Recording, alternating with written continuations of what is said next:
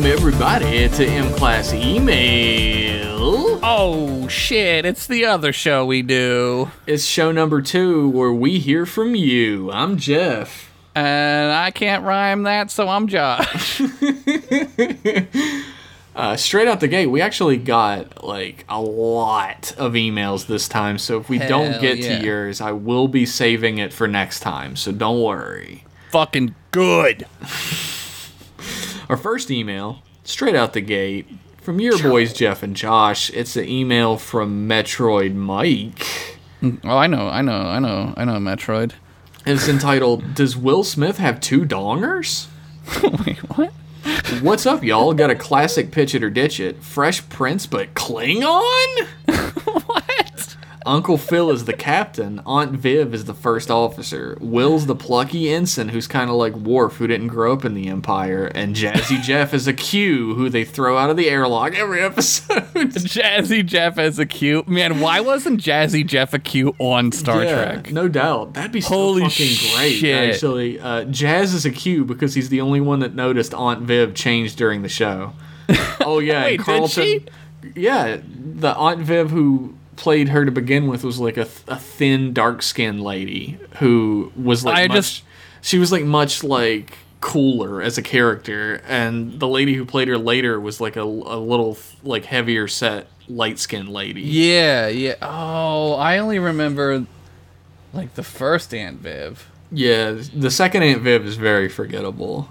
The first Aunt Viv wanted more money, and Will was like, no. She's gone, because they like butted heads a lot anyway on everything. Well, that's good that he didn't pay her, because he's certainly hurting for money now.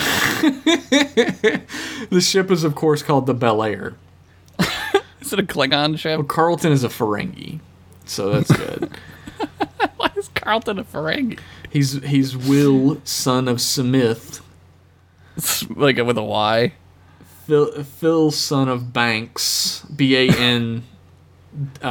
Q-S. Yeah, like a couple apostrophes in there. Viv Yin of House Banks. Jazzy...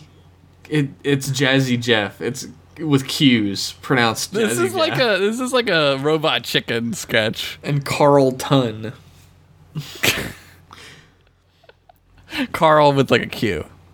Also, Jazz was the only one that noticed that the baby grew up to be a kid in one season. So he is definitely a Q. He's like, yeah. He's so out of it, he's with it, right? Shit. Now, this is a story all about how my life got turned upside down, and I'd like to take a minute, just sit right there. I'll tell you how I became ensign on a ship called Bel Air. That's pretty good. In West Alpha Quadrant, born and raised in Starfleet is where I spend most of my days, chilling out, maxing, relaxing, all cool, and swinging my batleth outside of the school when a couple of patocks who have no honor started making fun of my double donger. All right, I'm in. I stabbed one little guy, and my mom got scared and said, you're gonna go serve on your uncle on IKS Bel Air. Holy shit, that's a lot of syllables. I begged and pleaded with her day after day, but she packed my targa and she sent me on my way. She gave me a kiss, then she gave me my ticket. I put my Space Walkman on. I said, I got a double dick it. Warp 9, yo, this is fast. Drinking blood wine out of a champagne glass. Is this what the people of Kronos be living like? This might be alright. But wait, I hear they're deadly. High cancel and all that. Is this the type of place where they should send this cool Salat? I don't think so. I'll see when I get there. I hope they're prepared for the ensign of Bel Air. Well, the roundabout landed in. Oh, it's the long version. It was a dude looked like a cop, ACAB, standing there with my name out. I ain't trying to go to Tovacor yet. I just got here. I sprang with the quickness like Kalis disappeared. I whistled for a transport, and when it came near, the license plate said fresh and had Tongo cards in the mirror. Damn. If anything, I could say that this transport was rare, but I thought, nah, forget it. You're warrior to Bel Air. I pulled up to the ship about star date 7 or 8, and I yelled to the captain, "Kapla, smell you later." Looked at my starship, I was finally there to sit at the helm as the ensign of Bel Air. That's a shirt. Kapla, smell you later. Kapla, smell you later is fucking amazing. That's great. I lost really the great. beat quite often because of how many syllables. That was a lot. That was good, though. That was really good. Lyrical credit to Metroid Mike, Colin B, Jeff, Jason, Daruma, and AJ Baby. This is like a Discord group effort. Sun Tzu's rule number 2, be cheesy, even though it ain't easy. P.S. The Klingons have 4 balls. Commander Metroid Mike of the IKS Big Rick.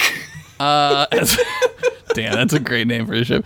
I always like as a deck scientist, I can tell you that they just have 2 giant balls. True.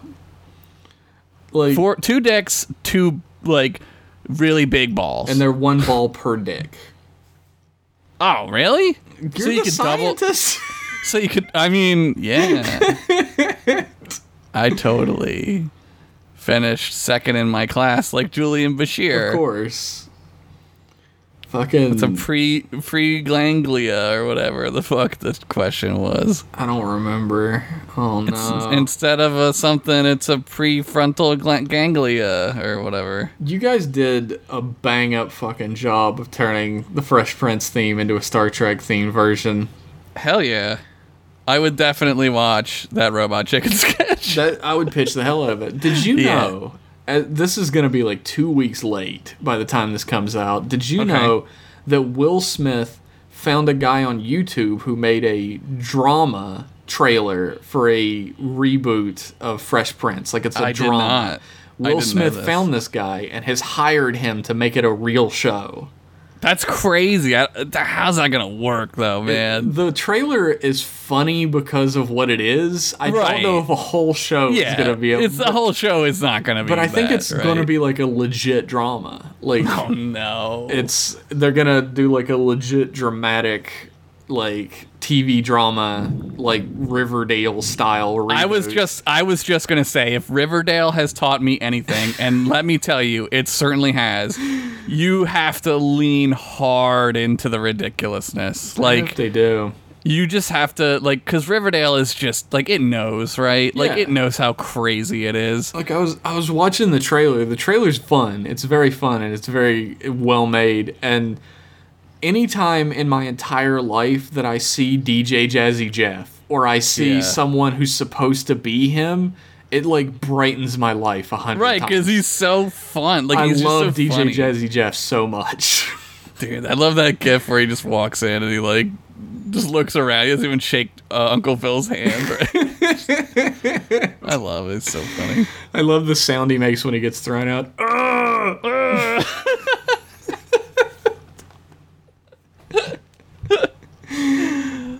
Anyway, thanks for that email, Metroid Mike. That was a club banger. I loved it. That's going on my Spotify.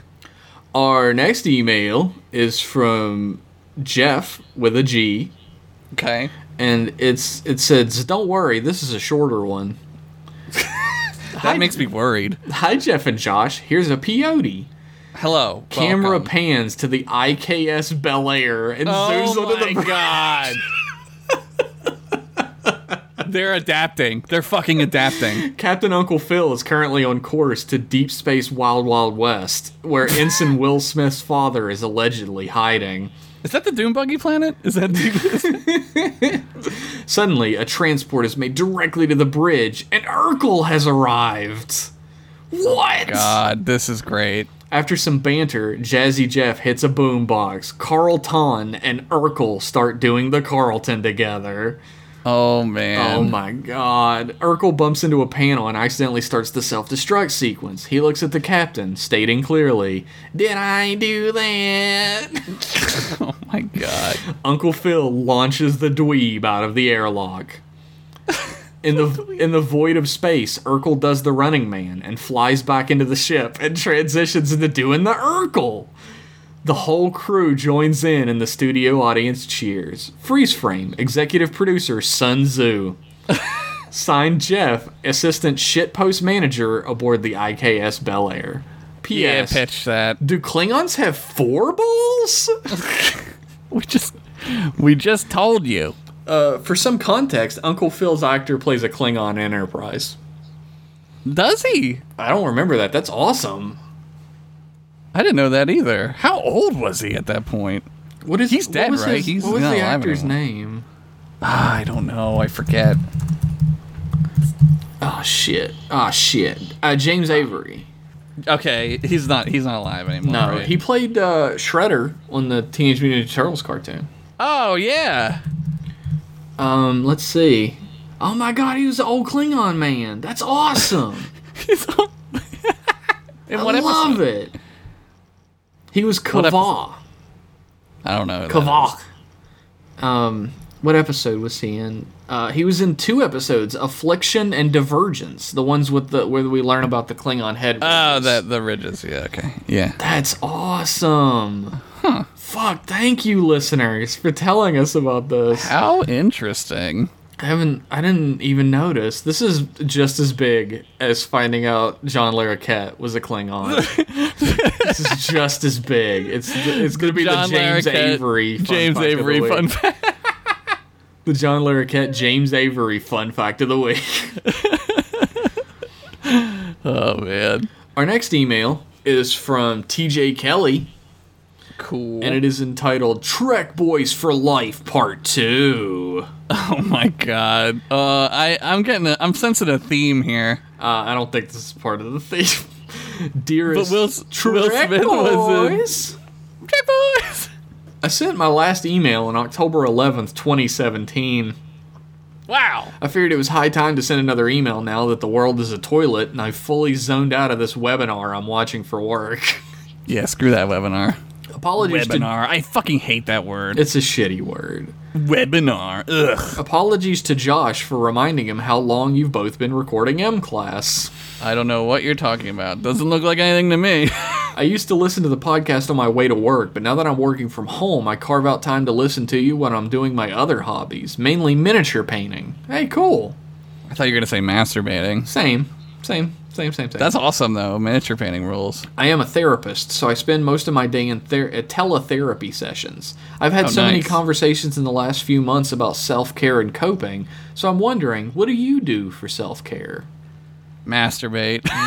Miniature paint, masturbate. No, I started, I'm collecting Star Wars stuff again. I started Retail making... therapy, they call Retail it. therapy, yeah. I started making lightsaber parts. Which is super fucking cool. I'm almost done with the chamber, the crystal chamber. I'm waiting for a light. They should be here now, actually. I'm waiting for lights to come in. These are little LED lights.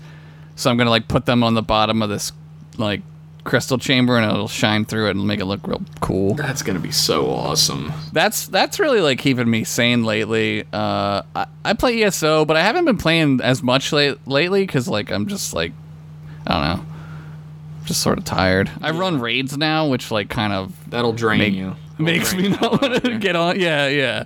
So I just do that. I moved to a different state for self-care. Yeah, that'll so. take up your time. That's Jeff, I gotta tell you, man, I was thinking about, I was really worried. I was I texted you and I was like, hey, don't die. Yeah, And I was like, that would really That suck. was extremely sweet.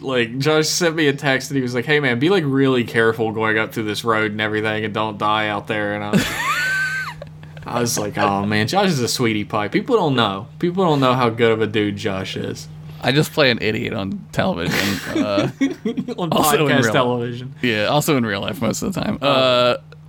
Yeah, I do a that's- lot of really the thing that I find the most enjoyment out of self-care wise is I just lay down somewhere and just read comics. That's my biggest self-care thing. I thought you were gonna say you just lay down in the fetal position and just lay there. I've been reading Dungeon Meshi, a manga recently. And it's it's a comedy manga, but it's also got a serious story to it. I love it in general. I highly recommend it to everybody. It's genuinely incredibly funny in a way that has there's no barriers, language barriers. It's just super funny. That's awesome. And it's set in this fantasy world where people dungeon dive for a living. That's great. Holy And, shit. Everybody, this group goes down into a dungeon and they dive a little bit too deep, and a red dragon eats one of the people. We dug deep, too deep. And in this world, resurrection is nothing. If you can Right. get back in time, you can resurrect somebody. So they basically have 1 month. The dragon's back. the dragon's digestive cycle is 1 month. and they have like a month to get back to resurrect the main character's sister who got ate by a dragon. And this is awesome. they meet a dwarf who specializes in cooking and eating monsters from the dungeons. So Kevin reads this, right? I think he does, actually. I think because I've heard of this, and it's just like if Kevin made a manga. Like, this is what it is. Like, it's so fucking perfect. Like, it'll make you unbelievably hungry. Like, you will want to eat Minotaur steaks and fucking when dryad they describe dishes. Yeah. And like when they describe the food. Oh yeah, they stop during their mission and have these little intermissions where they cook together, and it tells you how to make these dishes. Oh my god! Even though they use monster parts and shit for them. Oh my god, yo! And the whole idea is like people go into the dungeon and they can only go so deep because they only bring in enough supplies. Right. But it's like these reality. characters are going super deep because they're just eating the monsters they find along the way, and everybody's like disgusted by this. They're like, these people are fucking freaks. That's awesome. It is Holy so shit. good. I love it so much.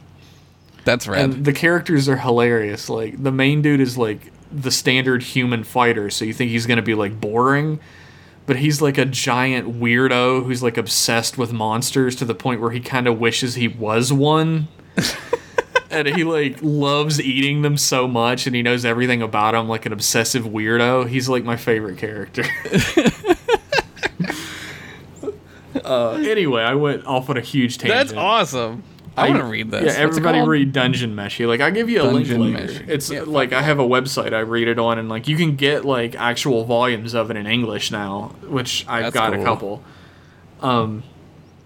Anyway, also a little friendly reminder to all the Trek boys out there to drink some water, get up and move for a few minutes if you're able to, and even if you can't do those two things at the moment, remind yourself that you're doing the best you can right now.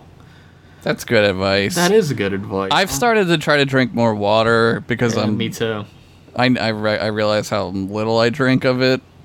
We moved into a place that is severely underpriced for what it is. I think I've mentioned this. I don't think Yeah. I've mentioned this on the podcast. Well, don't say it too loudly. Hopefully my landlord doesn't listen to this. Yeah, I'm But, sure like, they do. we have a refrigerator that has the water maker and ice maker in it. What are you, a rich family from the fucking 90s? Yeah, dude, when I was a kid, I thought that's what made you rich. If you It had is that what made you refrigerator. rich. I didn't even have that shit, and my family was rich at one point.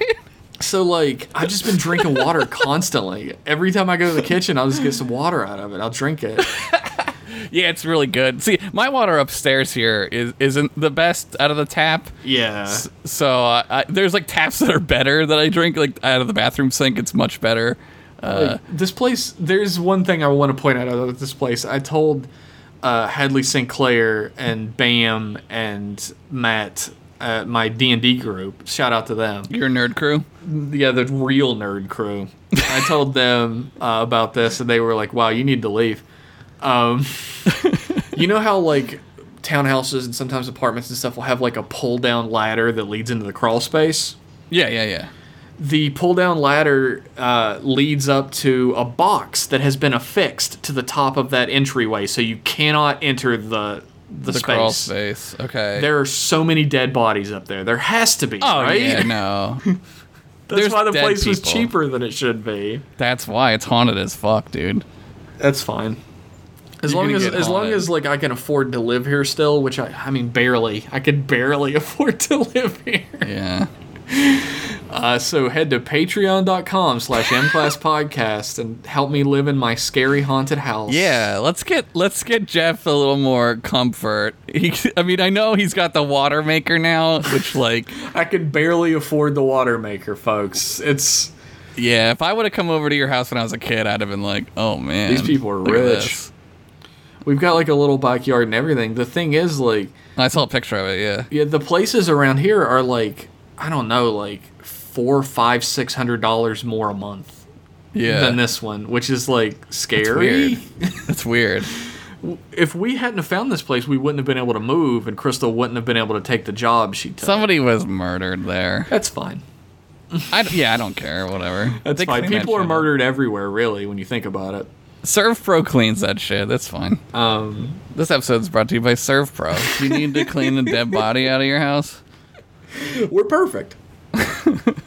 Yeah, this place is also a little folly aparty. Like, Yeah. there are a lot of things that, like, should have been fixed at a certain point that just kind of got let. Like, the little deck we have on the back is so splintered up, you cannot walk on it barefoot. You'll die. Yeah. Well, maybe, like, that's something you could do. You could sand it. Yeah. I know that sounds super fun. It sounds like a great time. I'm telling you though, man. After I'm using like fucking power tools and shit. It feels good, man. Like I did sculpture courses when I was in college, so I learned how to weld. I learned how to like use a ton of power tools. There's a little spot on my finger that's like sanded down because it touched a belt sander. Oh yeah, that'll do it. And I didn't even notice. I went to belt sand the other side of the thing I was working on, and I saw a red splotch going around the belt sander. It's your blood. It's in your blood. And I was like, oh shit! And I looked down, and there was just blood running down the thing I was making. And I was like, oh. When I was a kid, my dad like made me do a bunch of manual labor, so I kind of fucking hate manual labor. Yep. And it ruined it for me. But I do notice like I'm really sweaty, and I'm like sanding shit, and I'm like grinding shit down, and like using a saw. This is mask as fuck. Yeah, man. Like I'm just like fucking like manning it up, right? But that's not why I just feel like I'm moving and I'm creating something. It feels very nice to do that. You know? Making stuff is like the best thing. Like whether it's making art or like making like a birdhouse, like anything, it feels really good to create. I didn't think I was gonna be able to do it, but now I'm finding that I'm like I don't have like a metal lathe or anything like that. I would love to have one because it would just be so much easier and look so much better. But I'm using like hacksaws, and I'm like cutting slits and things that don't go all the way through. Like I didn't think I was able to do this, but like you're learning, you're adapting.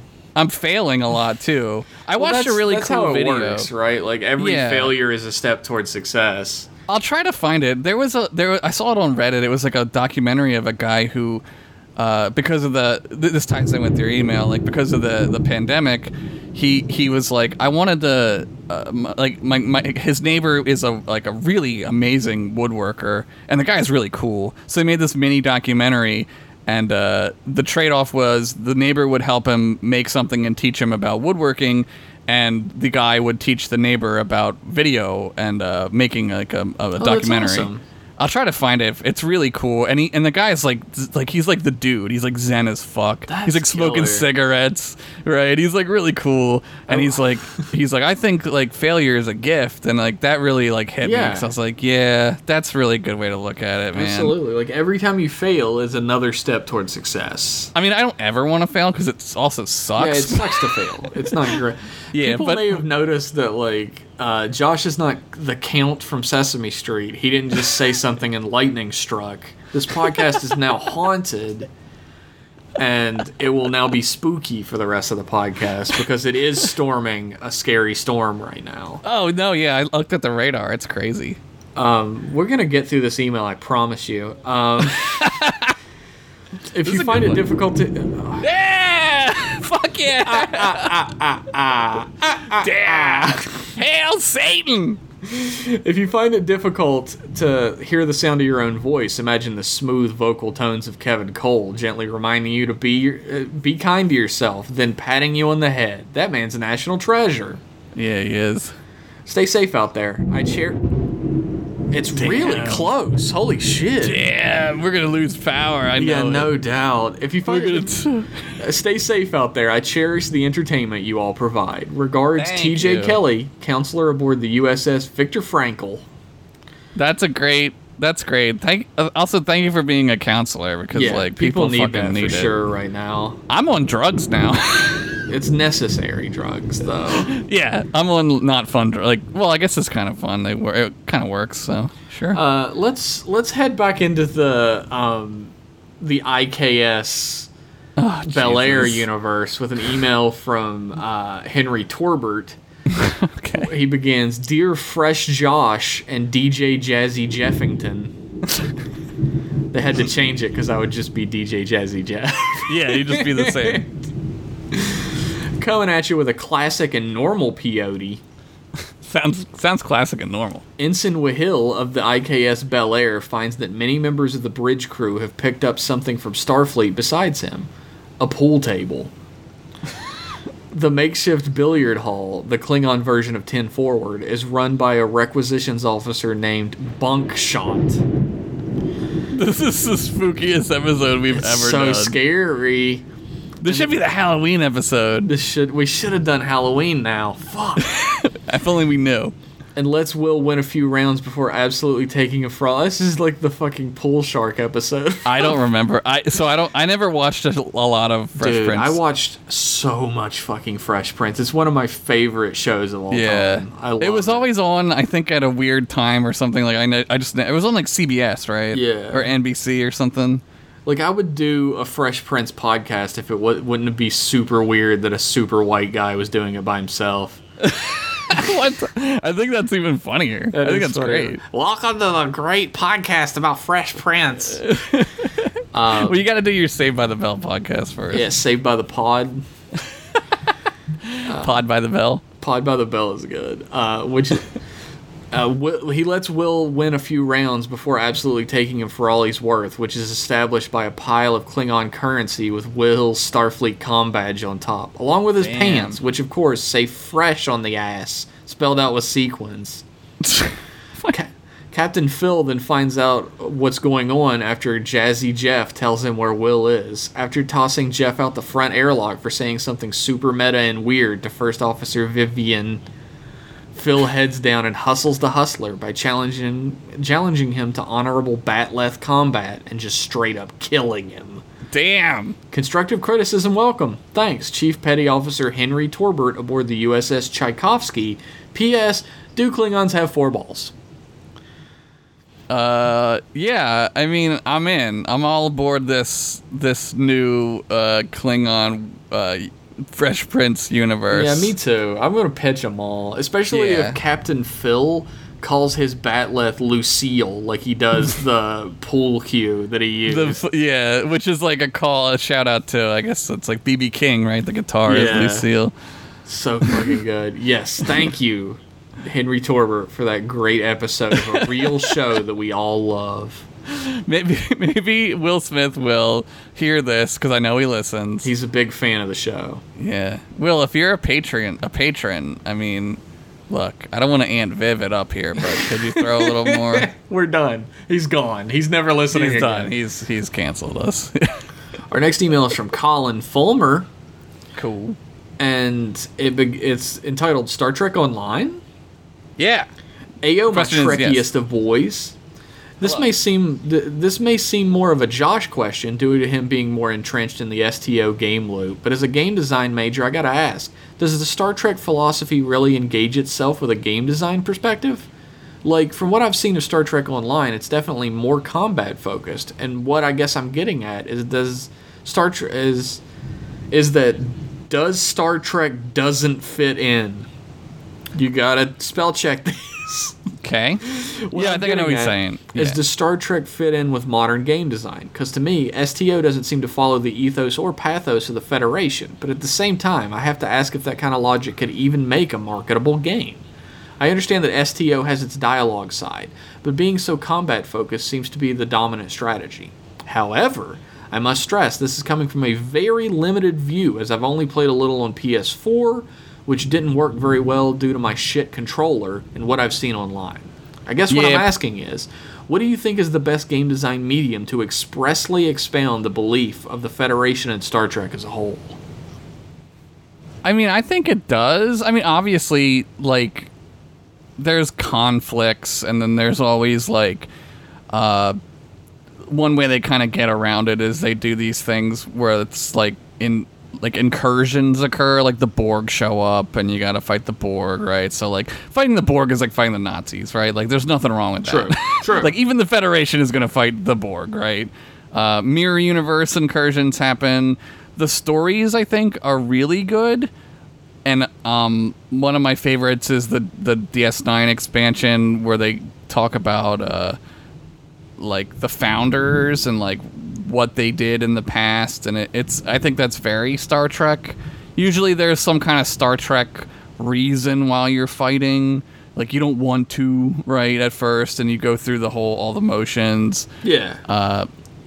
Yeah, I mean, the game design is weird. Like, it doesn't play like anything I can even compare it to, really. Plays It's like very a menu strange. simulator. Yeah, it's menus the game, but the flight combat is cool as shit. It feels like you're flying a ship. It feels like you're playing Star Trek with a toy. Battle. It feels like Yes. Star Trek Battle for sure.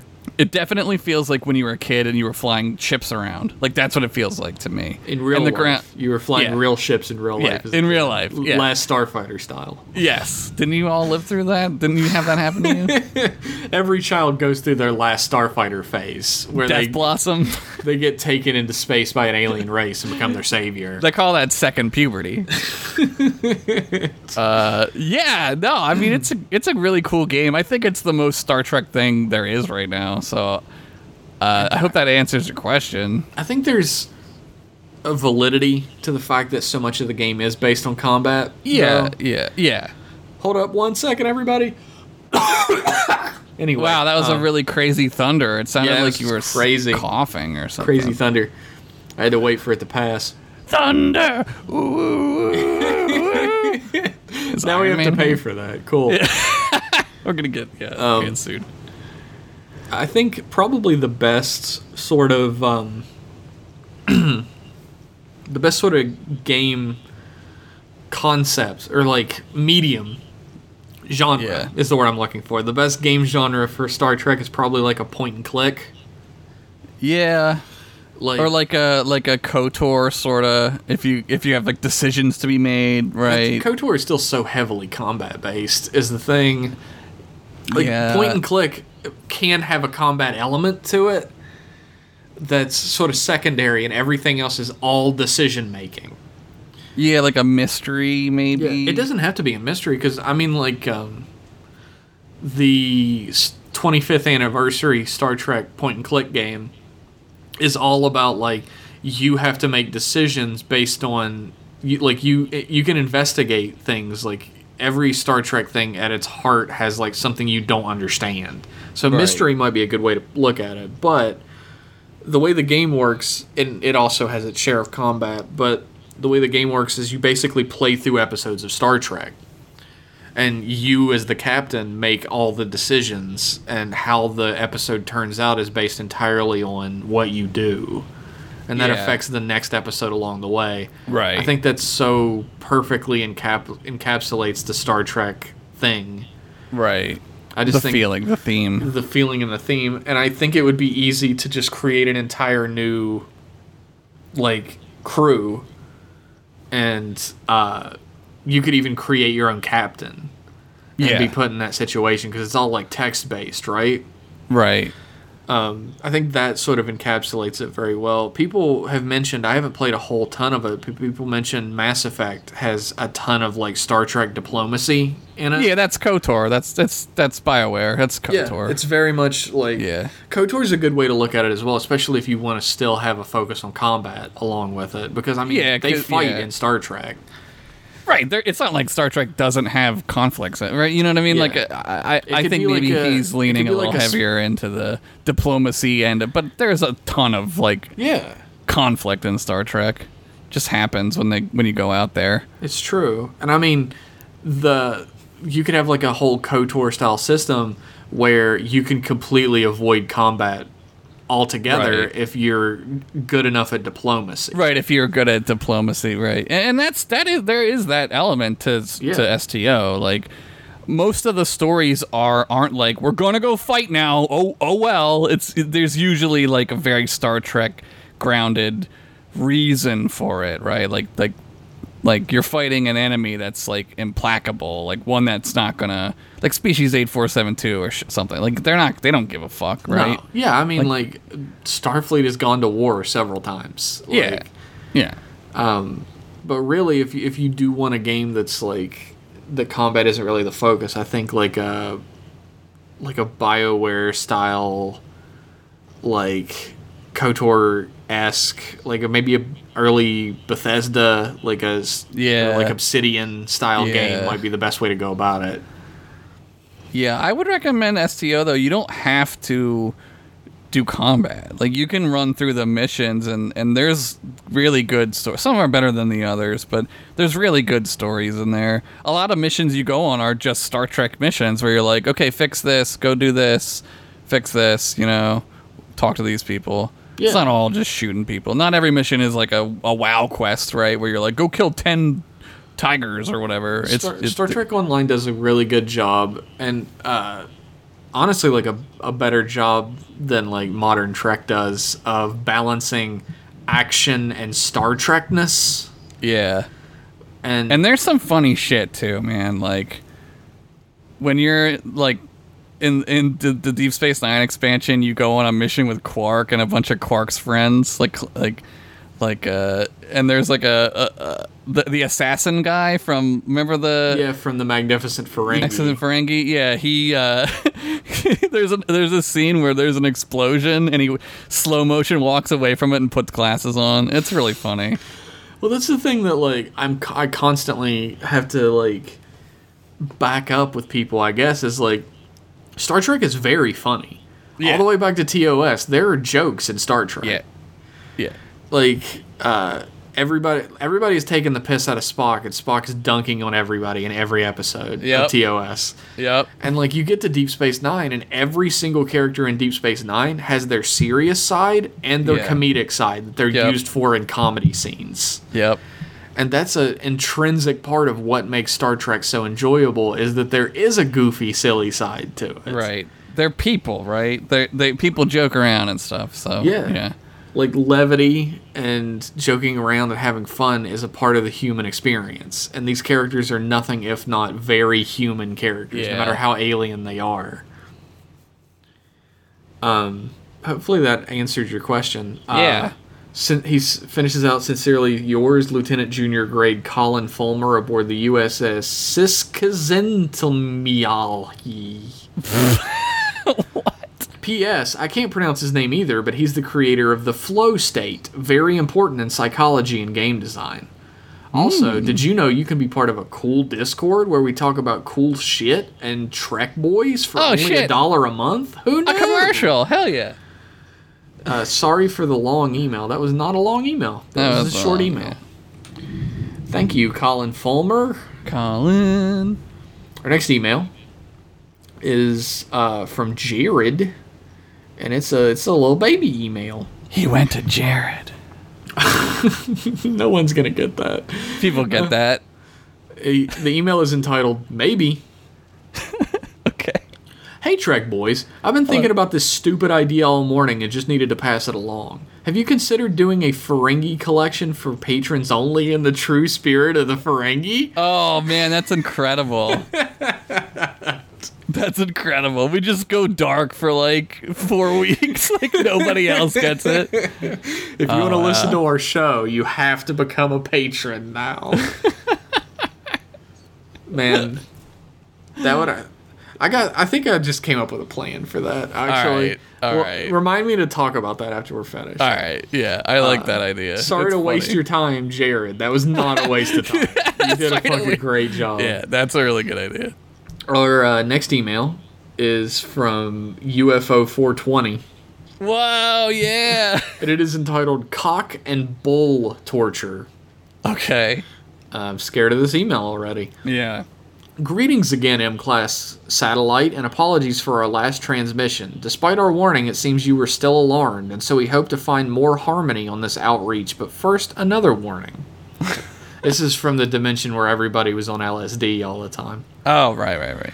We inhabited and observed the past 24 centuries of your civilization and must commend you on your collective achievements.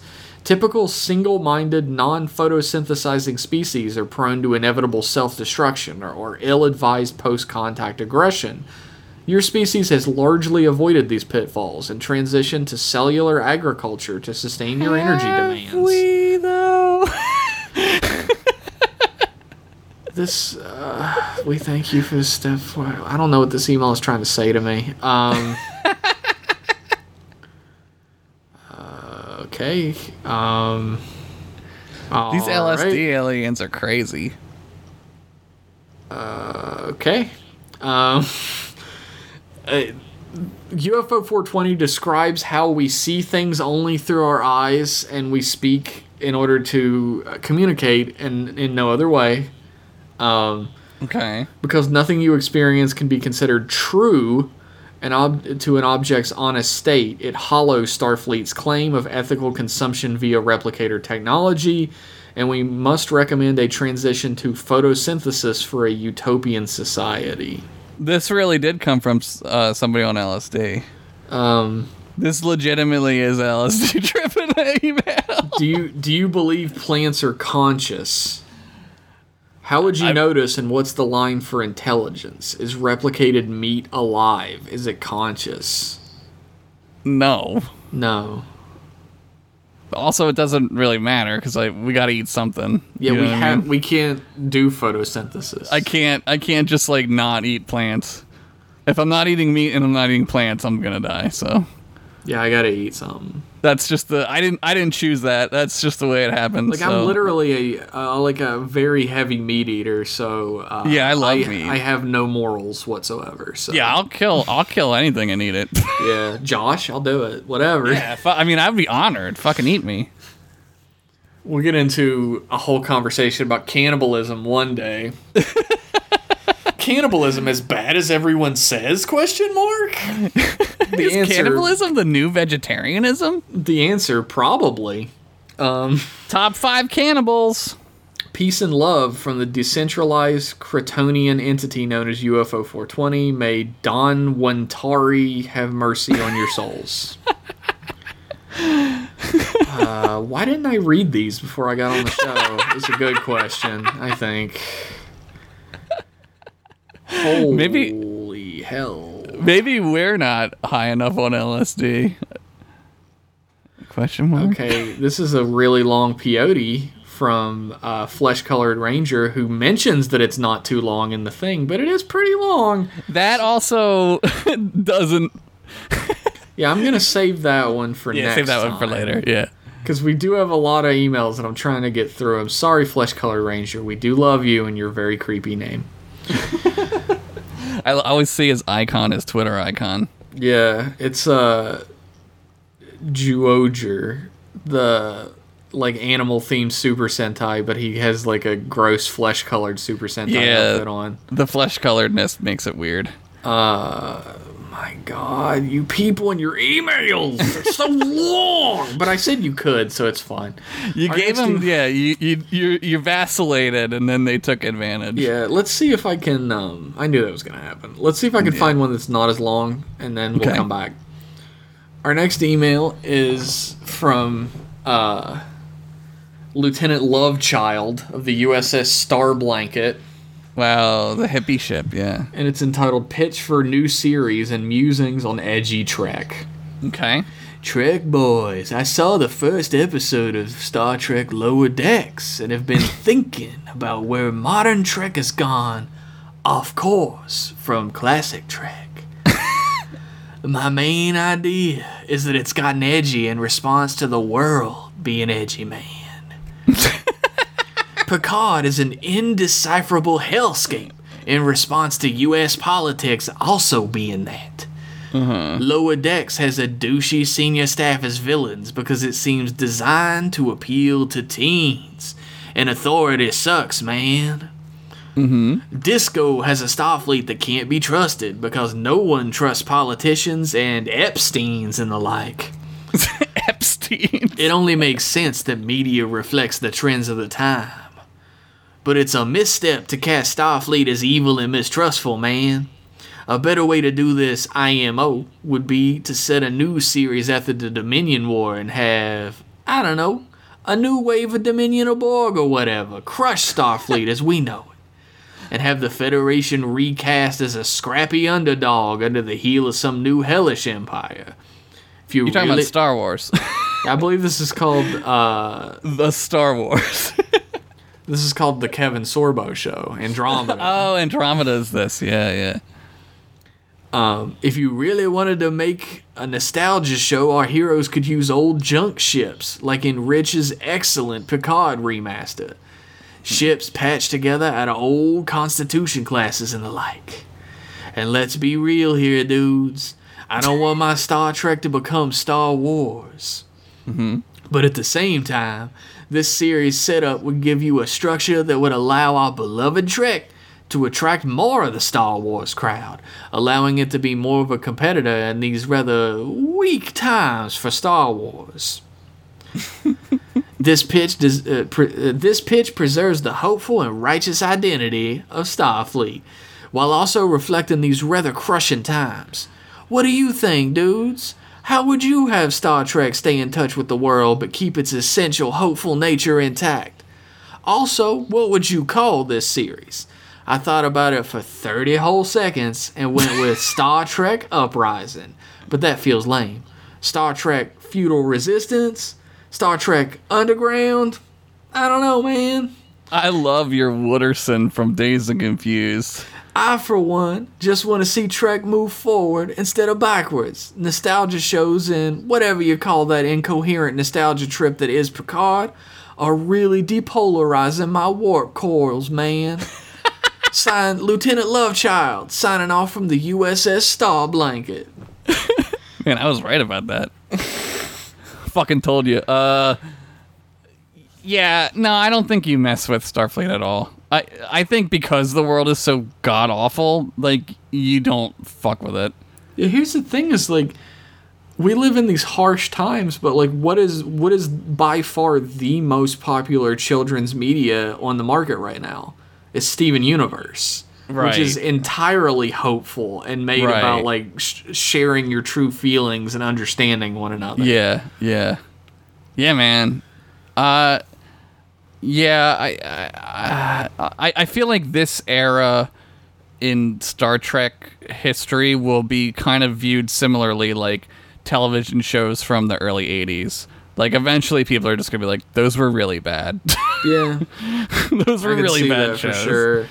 It's like there's definitely something to be said for the idea that you're, like, to make the Starfleet like an underdog, but I don't think you have to have, like, them being controlled by another empire to do that. I think Starfleet is always the underdog because they're not overtly powerful like the Klingons or Romulans, right? So, like, I always kind of feel like Starfleet kind of comes into a tense situation with one hand tied behind their back because of their morals and their honor, right? Like, I don't know. I don't think you gotta mess with Starfleet. I don't think you have to make it Star Wars-y at all. I don't really care about, like, I like Star Wars. I'm a huge Star Wars fan, and I'm a huge Star Trek fan, and I like them both. Like, I can do two things at once, right? Yeah. Like, I can drive a car and smoke a cigarette, right? Or whatever. Like, I can like two things. Like nary the twain shall meet, right? Yeah. Like, that's not what I want. I don't want Star Wars to be more Trek, and I don't want Trek to be more Star Wars. Exactly. So, like, I don't care if fans, like, ding-dongs want, like, a Star Wars-y Star Trek to go fucking watch Star Wars. There's, like, 57 fucking things you can watch, right? Yeah. Like, there's a specific moment in my Smile and Nod interview that I did with Nick Murphy, where he says, "And what do you want? Do you just want no more Star? Do you want more Star Trek or don't you?"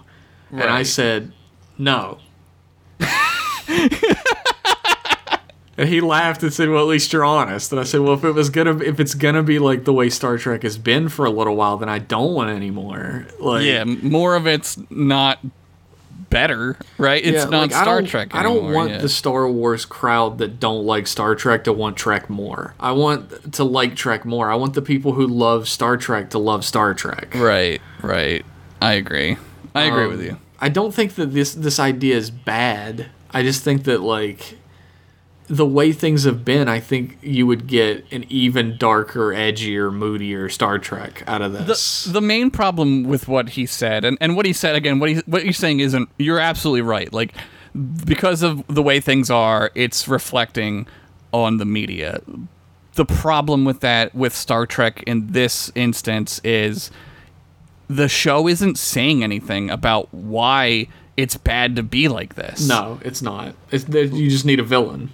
It's a pure regurgitated mirror of itself, but, like, what is it? It's not saying anything. It's not saying, like, isn't it super fucked up that, like, we can't trust anyone and the government's a pile of dog shit? it's all it's saying is like, well, it's like that now, so now the show's like that. Like, that's terrible. That's just bad writing. Like, if you want to, like, somebody wrote in about this once before, that if you want to reflect the untrustworthy, like, hateful, horrible government that we have now, have Starfleet go up against it. Right. Have that be the villain so that you can see this is why where we're at now is so wrong. And also, Starfleet is where we can end up if we just all work together to get past this. Also, it reaffirms your morals. If you're more like Starfleet, like, you can then say, like, yes, exactly, like, I feel this way. I feel like Starfleet in this situation, like, I don't like the way this is going. Yeah, and you end up like that one special person or like that small amount of special people who are on the side of our government right now who watch this Star Trek, and they don't just go rally online about how much they hate the fact that, like, they're being portrayed as the villains. They see, like, wow, like, if Starfleet is against this, why am I for it? Right. And a little bit of real change can happen. Because, I mean, we've gotten an email before from somebody who was, like, a hardcore conservative, and Star Trek changed that for them. Right. It has a power if you use it correctly, and it's just not being used that way. It's being run by a corporatist money-making hacks, really. I mean, like, Kurtzman, yeah. That dude doesn't give a fuck, dude. Like, no. He has no plan. Like, you know what I mean? Yeah. By the way, that hippie voice was for sure Floyd from The Muppet Show. He's one of the Electric Mayhem guys. Yeah, okay, all right. I got him, man. I thought it was Dazed and Confused. There's probably like some all right. Love those redheads. Our next email is from David S. Uh-huh. And it's entitled Regret and Penitence. No ragrats. Trek boys, you gotta help me. I showed my darling sweet Mary Susan Sally Mae Nagilum the Voyager log in the collection, and now she can't get that older Kim out of her mind. We can be shucking plasma corn, milking the power cats, herding the Alfredo Horta into their pens, or even tending to our red alert grow.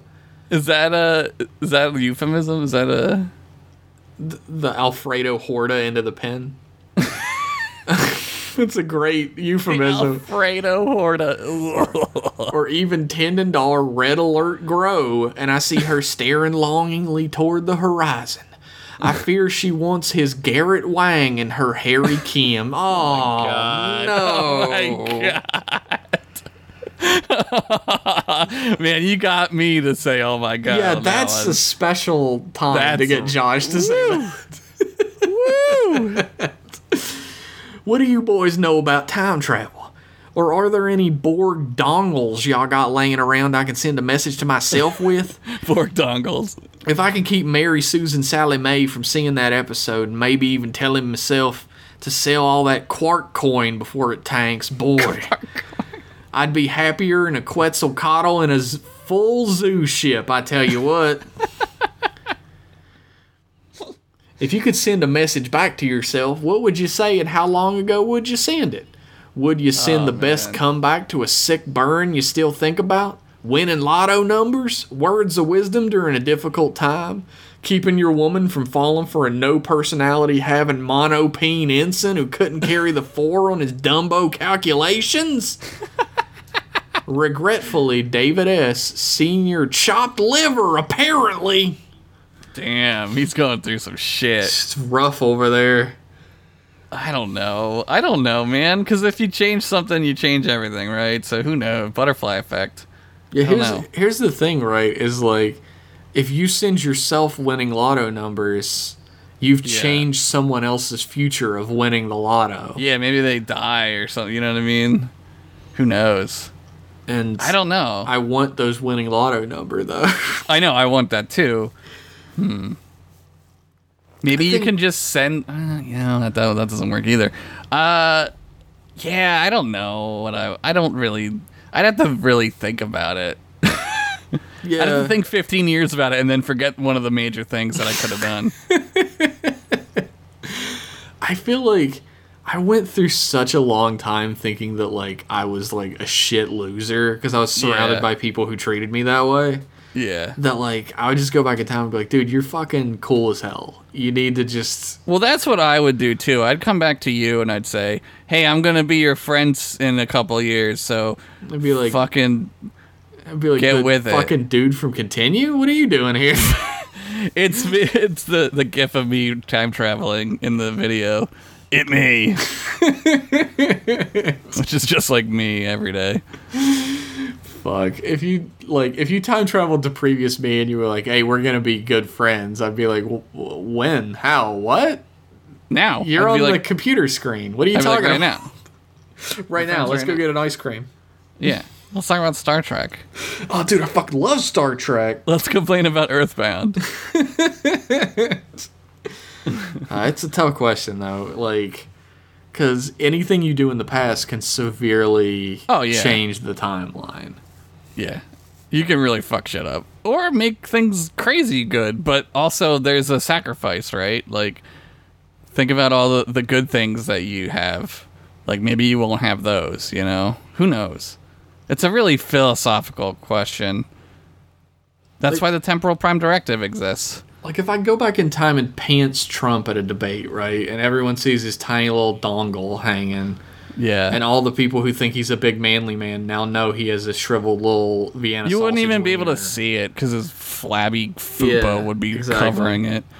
So, would that change history? Would people not vote for him because he's a blob of a human being and now there's no way to deny it? Maybe. Or maybe they would find it reassuring because they who voted for him also have floppy, tiny fupa dongles. That's true. So maybe you're just helping him, right? Who knows? What if I go back in time and push Trump off a cliff? Yeah. Do we now have President Pence, who's even worse? I don't know. You don't know. Like, you're creating a whole different timeline where things are completely different. Yeah, Jeff and I just watched Umbrella Academy, so yeah, time can so get fucked. Yeah, we're really like, what do we do? Because do we save JFK? I don't know. Right? I don't know. Maybe we shouldn't. Yeah. There was a scene that very much reminded me of You and Me a little bit, where, like, this is what we would do in the situation. It's when Luther and Diego find the blood on the ground that says that has like Swedish, and they call a lady named Olga. Yeah, they fucking threaten her on the phone, and it turns out that she has nothing. Just an old lady who has nothing to do with it. Wrong number. Goodbye. Have a nice day. Yeah, that's funny. That's a good scene. I love Diego because he's like an idiot. I fucking love that. Diego's so fucking great. Yeah. There's nobody in that show that I don't like after the second season. They're all really great. They're all great. I didn't like Diego in the first season, but the Antonio Banderas hair makes him so much more likable. He's so much cooler. Man. Yeah, thanks, man. Watch it, everybody. It's a really good season. It's good. Hopefully, you and Mary Susan Sally Mae can. I guess her last name is Nagilum, which is scary. Here's my suggestion. Why don't you dress up like Lethal Kim? Lethal Wep Kim. Lethal Weapon Kim, and do a little bedroom action. Get a little RP going on. It's true. It sounds awful. I couldn't imagine. Pretend to be Harry Kim for me. Okay. Thanks for that email, David S. Oh, man. Our next email is... did Colin Brady already write in? No. No, it was a different Colin. Yeah. It's entitled, Peyote, read all about it. Oh, shit, the newsies are here. Hey, Trek boys. Hello. Longtime listener, sporadic emailer, first-time pitcher or ditcher. Oh, wow. I hope this isn't too long. Enjoy my totally original, every character and plot point 100% my own, Peyote. Okay. We open on a shot of a Klingon bird of prey traveling at warp and hear a log being recorded by Will, son of Smith. Oh my He says god. that the junior division of the Order of the Batleth has been touring the Empire's ships in search of new recruits. And the IKS Bel Air is next. While getting lost in visions of his future as a junior member of the Order, Will is hilariously interrupted by his Ferengi crewmate, Carl Tun. Carl Tun, while a Ferengi, grew up in the Empire and considers himself just as much of a warrior as any Klingon. Very strange. When the Order representatives arrive, their leader immediately singles out Carl Tun, and his trials are way more difficult than anyone else's. He has to fight 2 Skeletors with just a Mek'leth and a Toby the Tark. Oh, sweet. This is the episode where they rush the fraternity, and the guy who runs the all-black fraternity thinks that Carlton isn't black enough to be a member. That's right. I remember that one. The trials end with a night full of drinking, just like the real Order. During this time, Will finds out that he was accepted, but Carl Ton wasn't. He tries to spare Carl Ton his feelings by saying that he didn't get in instead, but when Carl Ton confronts the leader about it, he's told the truth.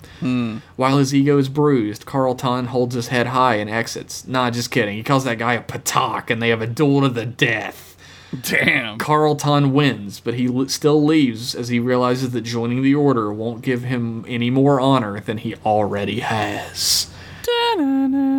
Trekfully yours, Ensign Colin Brady on the USS Ada Lovelace. P.S. Do Klingons have 4 balls? Oh my god. Yeah. Yeah, we're already pitched these. We're pitching all of the IKS Bel Air. Bel Air. We're doing all of them. Yeah. You guys are killing me with this. This is ridiculous. We've really started something. Our last email of the evening is gonna be a long one, so strap in. It's from Rich Masters. Shit. It's titled "A First." ... Oh my sweet lord! It's them there Trek boys. Oh boy. Whatever will they do next? Spoilers. It's reading this email. Well, not reading it now, motherfucker. You're done. All right. See you next week, guys. So here we go. Wait for it. A Deep Space Nine episode. Oh, what? I normally avoid these like the plague. Maybe that's a poorly timed analogy. Because of the thanks continuity. a lot. Reminded me about the plague. Ah, man. It's too soon. Too soon. The Black Plague. Too soon. It's 800 years ago. Too soon. He tries to avoid the plague because avoided Deep Space Nine episodes because of the continuity, but he thought he'd give it a go. Mm-hmm. This episode is set in season 3 of DS9 after the episode Heart of Stone. Okay. To give context, Odo has realized his affection for Kira, and the Founder pretended to be Crystal Kira, but the Dominion have not yet started their war against the Federation. That's right, Crystal Kira. I forgot about that. Odo stands with his back to the wall at the entrance of Quarks, watching a table of Euridians talking quietly amongst themselves. Haven't you got anything better to do than just stand there, Quark asks. Busiest day in 3 months, and you're scaring off the customers like some sort of gargoyle, and you're creating a fire hazard. All right, I love this already. Odo smiles and explains he isn't, that Station Regulation 462 states... Quark cuts him off, saying he doesn't have time or energy to argue. What with it being the Bajoran festival of... what useless religious BS can I use here? Splenditude. Yes, that will do. Yes, that will do.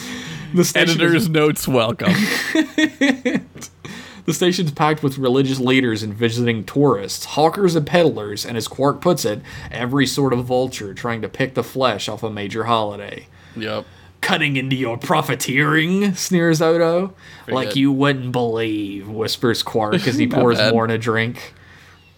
Odo leaves Quark's with a huff, you know the one, and patrols the promenade, walking past a hooded Bajoran Vedic who waits until Odo is left before suspiciously continuing his conversation with a mean-looking Lethian. Title, Deductive Reasoning. Sweet. The Vedic rushes to one of the cargo bays where a transport's waiting for him. Although it's not, the other side of the airlock shows nothing but empty space. A barrel, or probably a tote bag, morphs back into Odo, and he stands amused by the Vedic's shock. Oh, God. Hello, This episode has Tempest, everything. he says. This is an episode specifically for us, I think. Yes. Back in Odo's office, Cisco walks in and asks the constable why he's been summoned. Odo isn't looking at the commander, instead watching Tepes pace back and forth on the security monitors. I need a runabout, Commander, no questions asked. What? Cisco's a bit taken aback. He'd expect this from Kira, but not from Odo. Constable, you're going to have to give me something here. I can give you this. Odo hands him a pad. Cisco reads it aloud. It's a formal request from the Bajoran government to lend Odo whatever resources he needs in order to fulfill the duties they've charged him with. Cisco isn't pleased, angry that Odo went behind his back, but he swallows it. He tells Odo he thought the two were friends, and that Odo could come with him with whatever he needed. Computer, seal the room. Authorization Odo Gamma 2 Beta. The room locks, and all external internal comms are blocked. Odo pulls a small stone carving of a deer from a drawer underneath his desk and places it on the table, and asks Cisco to sit. In Ops, Kira's not having the best day, and after slamming a fist against a console, she rants at a suffering Chief O'Brien to sort out her access to the Bajoran security network. Oh, I love you, Kira. In order to prepare for the military briefing tomorrow. Just hit me a little bit. Just punch me just a little bit. Just a little bit. Cisco enters Ops from the clearly janky, unsafe cargo lift they seem to have entered by and tells the chief to belay that order. He calls Kira to his office, who looks around for some clue as to what's happening from her Starfleet colleagues, but Jadzia just shrugs. Don't look at me. Don't know. In his office, Cisco informs Kira that her liaison access will be unavailable for the next 2 days, and that the Chamber of Ministers will be unavailable due to family emergencies. Mm-hmm. Very likely. All of them have family emergencies right now. It's an emergency. He advises that she takes a few days leave, not pry, and let this wash over her. Mm-hmm. When she asks why they told him and not her, as Starfleet Bajoran liaison, he says questions like that won't do her any favors. Damn. She storms out of Ops and heads back to her quarters, but she needs to find out what's happening because, she's Kira. Yeah, redheads. She asks the computer to locate Odo, but he's no longer aboard the station. A quick walk by the security office shows that Michael Eddington is manning the desk. What is going on? What? Eddington sucks. He's pretty cool, but then he sucks. Yeah. Later that night, Kira is easily able to break into Odo's security office to find out what's happening, and is about to ransack his desk or check through his computer files when she spots Odo's prisoner on the monitors. She goes in to speak with the man, but he's cagey, refusing to admit who he is. But Kira already knows. He's Tepes Finna, the adjutant to the Laurel Resistance Cell, one of the most prestigious and successful terrorist cells during the occupation. Man, when do I get to become an adjutant? Or am I already one always? We're both adjutants to the podcast. That's true. Yeah. 2 members of the Chamber of Ministers and a senior Vedic to Kai Wen served in that militia. All were honored for their service, which is why it's surprising that someone who worked with them is in prison. Tepes is tight-lipped on the situation, saying he just wanted to book quiet passage to the Nabride Alliance. I'm just trying to get my dick sucked on Nabride. Until Kira says that she'll start asking loud questions about his incarceration if he doesn't start talking. He begs her not to. His amnesty will be worth nothing if she does. Her eyes widen. Amnesty for what? She demands. Yeah. I know the location of Gul Relor, he whispers, ashamed. What war crime did this asshole do? Cannibalism? All of them. Kira is shocked, clenching her fists in a fury we haven't seen. She walks up to the force field and demands that he tell her whatever he told Odo, or she'll kill him then and there. Yes. It's late, but Quark counts strips of latinum at the bar as if waiting for someone. And when Kira starts marching down the promenade, he opens the door immediately, expecting her. She seems not to be surprised. I hear things. Talk of Gul Relor isn't something you can keep quiet on this station, is all he admits, and goes behind the bar to pour her something to soothe her nerves. She takes the drink without thanking him, and downs the long glass in one. Yeah. Quark, I need... she begins, but he holds a hand up. I secured a small cargo vessel a few months back. Nothing fancy, but enough to catch up to Odo, he says. What? Why is he being so nice? Kira asks what he wants for it. Quark tells her there's no charge. He knows how serious this is. Nah. Kira nods, then leaves. Nah, something's up. Something's up. Quark doesn't do anything for free. Nope. Not even in season 7. No. Kira has been on the Ferengi cargo transporter for 2 days now, she admits in a log, and she's far enough away from Odo that she can follow him without him knowing. She praises Quark's upgraded sensors, amused by the fact that they must have proved useful when dodging checkpoint ships. She talks about Gul Relor, that there hasn't been a night in over the past 6 years that she hasn't thought about that monster, but that she was starting to put the past behind her. She can't understand that Odo would deprive her of her revenge like this. Yes. That he should have come to her first. Her logs are interrupted by a warning from the sensors. Odo has landed on a moon 20 minutes away. She increases her speed and pursues. On the surface, Kira locates the runabout Volga and follows her scans into a cave network. She traces Odo's path for a while until she springs some sort of trap, which a waiting Odo saves her from by knocking her out of the way. The trap causes a phase sweep that they're lucky to avoid. That would have vaped you, man. No doubt. Odo is not pleased to see her. Odo's not pleased to see her, saying that she should have stayed on the station and trusted him to bring in Relor, that it's too personal for her. Odo, quit being a chodo. Oh, fucking hell. Dunked so hard. Wrecked. The glass is broken, man. The net fell over. He's on fire. Marv Albert is here. She tortured me, killed my friends in front of me, Odo, in order to get me to reveal the Shakar cell plants. She's a she. I understand that must have been difficult, but, Odo begins, you don't understand, Odo. You can't comprehend how that weighs on you for the rest of your life, stains every day, to know that you're alive only because braver Bajorans aren't. I will remember their faces, their death stares for the rest of my life. That'll fuck you up. Odo falls silent, bringing the stone-carved deer out of his, quote-unquote, pocket. His butthole. For pocket, see whichever goo pocket he stuck it in. But puts it back before Kira can see it. I've stuck it in a few goo pockets. Oh, God. He makes her promise not to kill Relor when they find her, that they'll bring her back to the station. Kira refuses to promise anything, and with no choice but to move forward, an awkward impasse sets between the two. Shit. Odo and Kira progress, slowly scanning for traps until they come to a bunker, where the Cardassian Gul Relor is sitting waiting for them. What is she doing? She's sitting? She doesn't try to run or hide, she just sits and waits, hoping that one of her traps might have finished them. Yeah. Odo, how wonderful to see you, she purrs, then spots Kira. Her eyes light up. And you brought me a present. How thoughtful. Kira charges down Relor, striking her with the back of her phase pistol to Odo's protests. Damn, pistol whipped. Back on the Volga, Odo and Kira sit in silence, with Relor unconscious behind a force field in the back. Odo breaks the silence, telling Kira he's glad that she didn't kill her. Kira rages, saying that Odo doing this alone is a betrayal she didn't think him capable of, and demands to know why he did it. Quark's doing crimes. He's doing crimes on D6-9 right now. Well, no doubt. He just got rid of the two people who bring him in all the time. Yeah. In response, Odo pulls the stone carving out of his pocket and places it on the console. A spring deer carving, Kira whispers. I had one of those animal carvings as a child. A fellhawk, a species found in Darkor province. And spring deer are only found in Lorel province, home of the members of the Lorel resistance cell, Odo nods.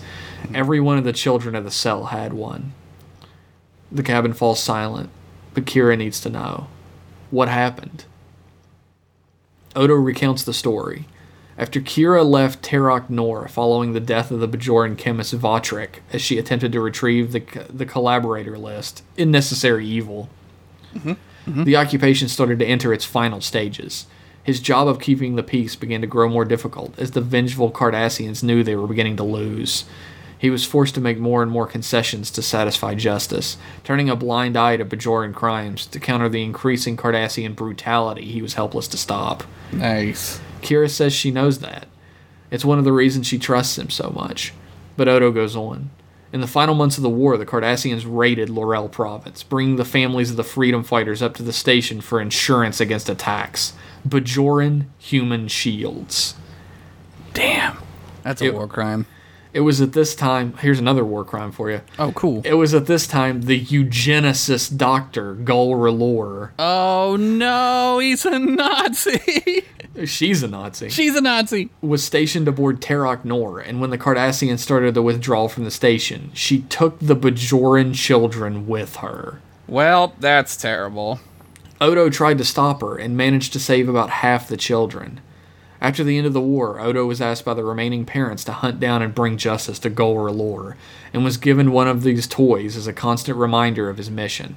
He's been hunting her ever since. His latest lead pointed to Tepes Fenna. To gain access to the Sells family, someone must have talked, and he'd been missing since the end of the war. When he showed up to the station, it all fell into place. Nice. Kira is aghast, but her rage still keeps her from understanding Odo's mission completely. She advocates for the murder of R'hllor so that all parties can be satisfied the monster could never hurt anyone again, but Odo insists she must stand trial. R'hllor has been awake while they've been talking and says there's a third option, that if she is given a more comfortable custodial sentence, she'll lead them to where the rest of the children are. Ooh, that's evil. When Kira says they wouldn't trust her lies, R'hllor says that Kira, above all, should know that she prefers brutal honesty. Kira remembers the torture. You can always just kill her if she's lying. It's true. After a look between her and Odo, Kira promises her that she'll secure an easier facility for her sentence on Bajor. R'hllor demands that Kira turn around and swear to her, looking her in the eye. Kira does just that, prompting the biggest shit-eating grin from R'hllor. Oh, fuck. They arrive at a small forest moon in the Devore Belt at a very secluded at a very secluded research base. Odo and Kira chat in private. Scans show no life forms, but they could be masked. They've sent a message back to Deep Space Nine, but they both agree if the child prisoners are still here that they need to free them now. They can't wait. R'hllor leads them to the facility via a large camouflaged vault door. But it's clear she's shocked by what she sees inside. Phaser burns, explosive damage, dead Cardassian scientists. Yes! And inside, a few dead Jem'Hadar, too. What? The Cardassian soldiers that would have been the trap R'hllor was leading them into are dead, too, slaughtered by the Jem'Hadar. Kira pushes R'hllor up to the wall, choking her. You lied! Of course I did, but it doesn't matter now. All that matters is what's in my lab. The three continue into the deepest section of the facility where R'hllor's lab is located, but it's gutted. Her work has been destroyed or stolen. Crucially, there are no children here, but there are X-rays and scans of them on the walls.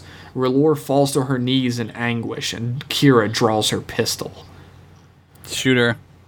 Before Kira can shoot, or Odo can intervene, they are fired upon by the Jem'Hadar, who hadn't finished ransacking the place. Oh, great. These guys. The three rush to the exit, and Kira is shot in the stomach, helping R'hllor to her feet after the scientist falls. It's a bad hit, with one of the Jem'Hadar's anticoagulating shots, meaning she'll bleed out to death if they don't get help soon. But they retreat and are nearly out when R'hllor is struck by Jem'Hadar fire in the leg and takes cover behind a clutch of rocks. Odo throws Kira's phase pistol to R'hllor and tells her to hold on while he gets Kira back to the runabout. He opens the vault doors and rushes to the ships to the sound of R'hllor's firefight with the Jem'Hadar behind him. She's gonna kill herself. When he's back at the ship, he places Kira in the co-pilot seat, takes a long look after her, then leaves her to recover R'hllor. Arriving at the door, he watches as R'hllor is holding the Jem'Hadar at bay in a narrow corridor, but she won't be able to hold them off forever. R'hllor catches Odo's face and realizes what he's about to do. Odo weighs his options, then steps back through the door towards the shuttle. Oh, yeah. Prompting cries from R'hllor. Odo, I admit it. We took all those children, experimented, but they were weak and runty. They died within a matter of days. I can show you where they're buried, where we covered it up. All you have to do is help. Help those families get closure. Odo sneers and closes the vault door on R'hllor's cries for help, leaving her to the Jem'Hadar's mercies. He'll remember her death stare for the rest of his life. Nice. But it's a decision he can live with. As As the runabout takes off from the surface, the Dominion ships pursue, taking them out of the Devore belt and into open space. Despite some reasonable piloting by Odo, they are swiftly outmaneuvered and caught in a tractor beam.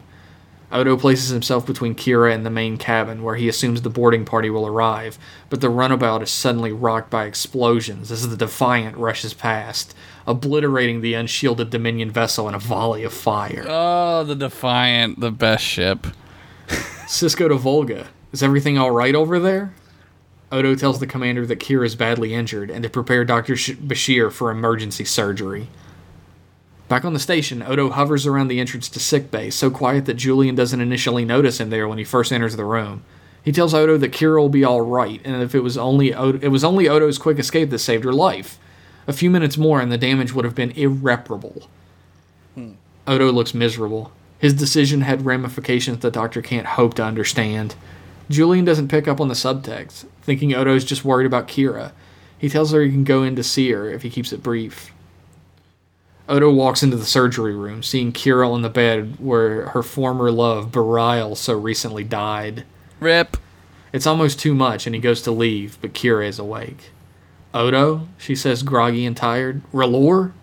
Dead, he admits, unable to make contact, killed by the Jem'Hadar. I'm sorry for doubting you.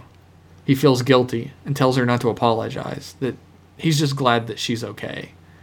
But I jeopardized your investigation. I made you break your promise to those parents. Can you forgive me? Odo hangs his head, unable to look at her. You didn't do anything, Nerys, he whispers. I had a choice to make, between the pursuit of justice and you. I chose, will always choose, you. Ooh, yeah. The chicks love that shit. But she hasn't heard him. She's fallen back asleep. Oh, no. Odo breathes a deep sigh, partially thankful she didn't hear, then stands. He places the small stone deer carving next to her pillow and leaves. The end. All right, that's the best one I've ever heard. That's so fucking good, man. Yep, that's so very good. Deep Space Nine. Yep. Oof, man. My God, that's so good. See you next week. I'm just so, like, impressed. Like, there's a certain level of quality that all of Rich's stories are He at. has the subtext down. He knows the finer points of how to make it. The cat is going insane right now. I can hear it. I can hear it. At least it isn't the thunder in your house going insane like mine. He's playing with something and he's losing it. Yeah, no, Rich has the tone and the theme. He's got it.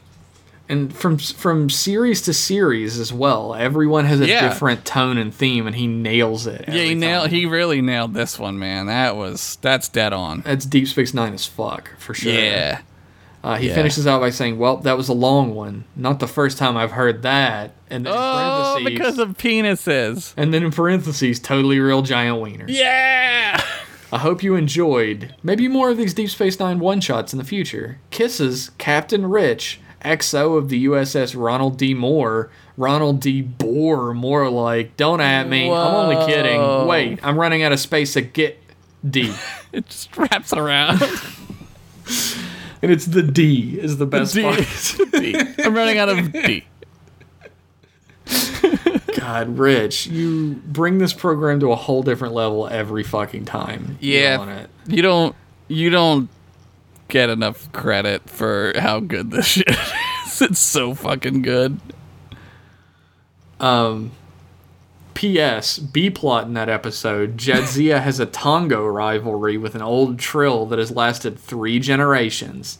Ooh. The engineer holding the Jeff symbiote comes aboard to challenge Dax from the USS Bel Air. Oh my god. I don't think Rich got the notes in the same way everybody else Get the did. memo.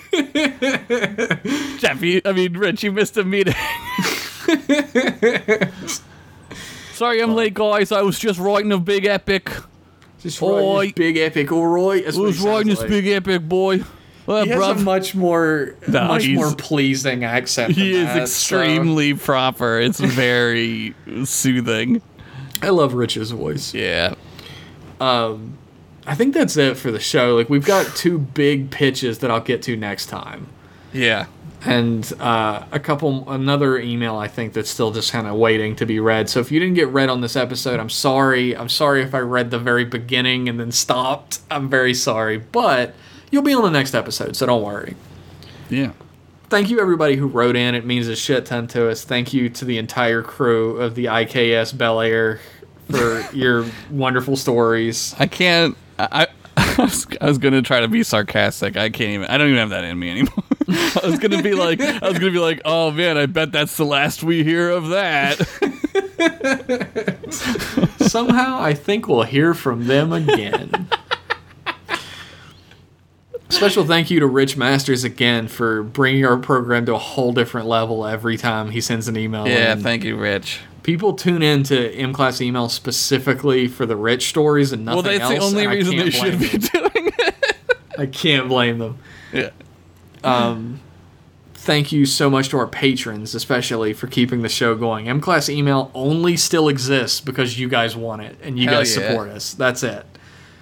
If you'd like to be part of the Few the Proud, the Trek Boys, you can head over to patreon.com/mclasspodcast, where for as little as $1, you can support what we do, keep M-Class email in the air, get wallpapers, behind the scenes, posts, and for a little bit more money, you can get entirely new podcasts like Jeff and Josh Shoot the Shit, our podcast about whatever and whenever. That's a good one. And M-Class Etc., which is a podcast about all that pop culture shit that's connected to Star Trek with a thin line. Yep. Thank you so much, everybody. Again, we will be back in 1 week for more M-Class goodness. Bye-bye. Trek with ya, boy. Trek with ya, boy. Bye-bye.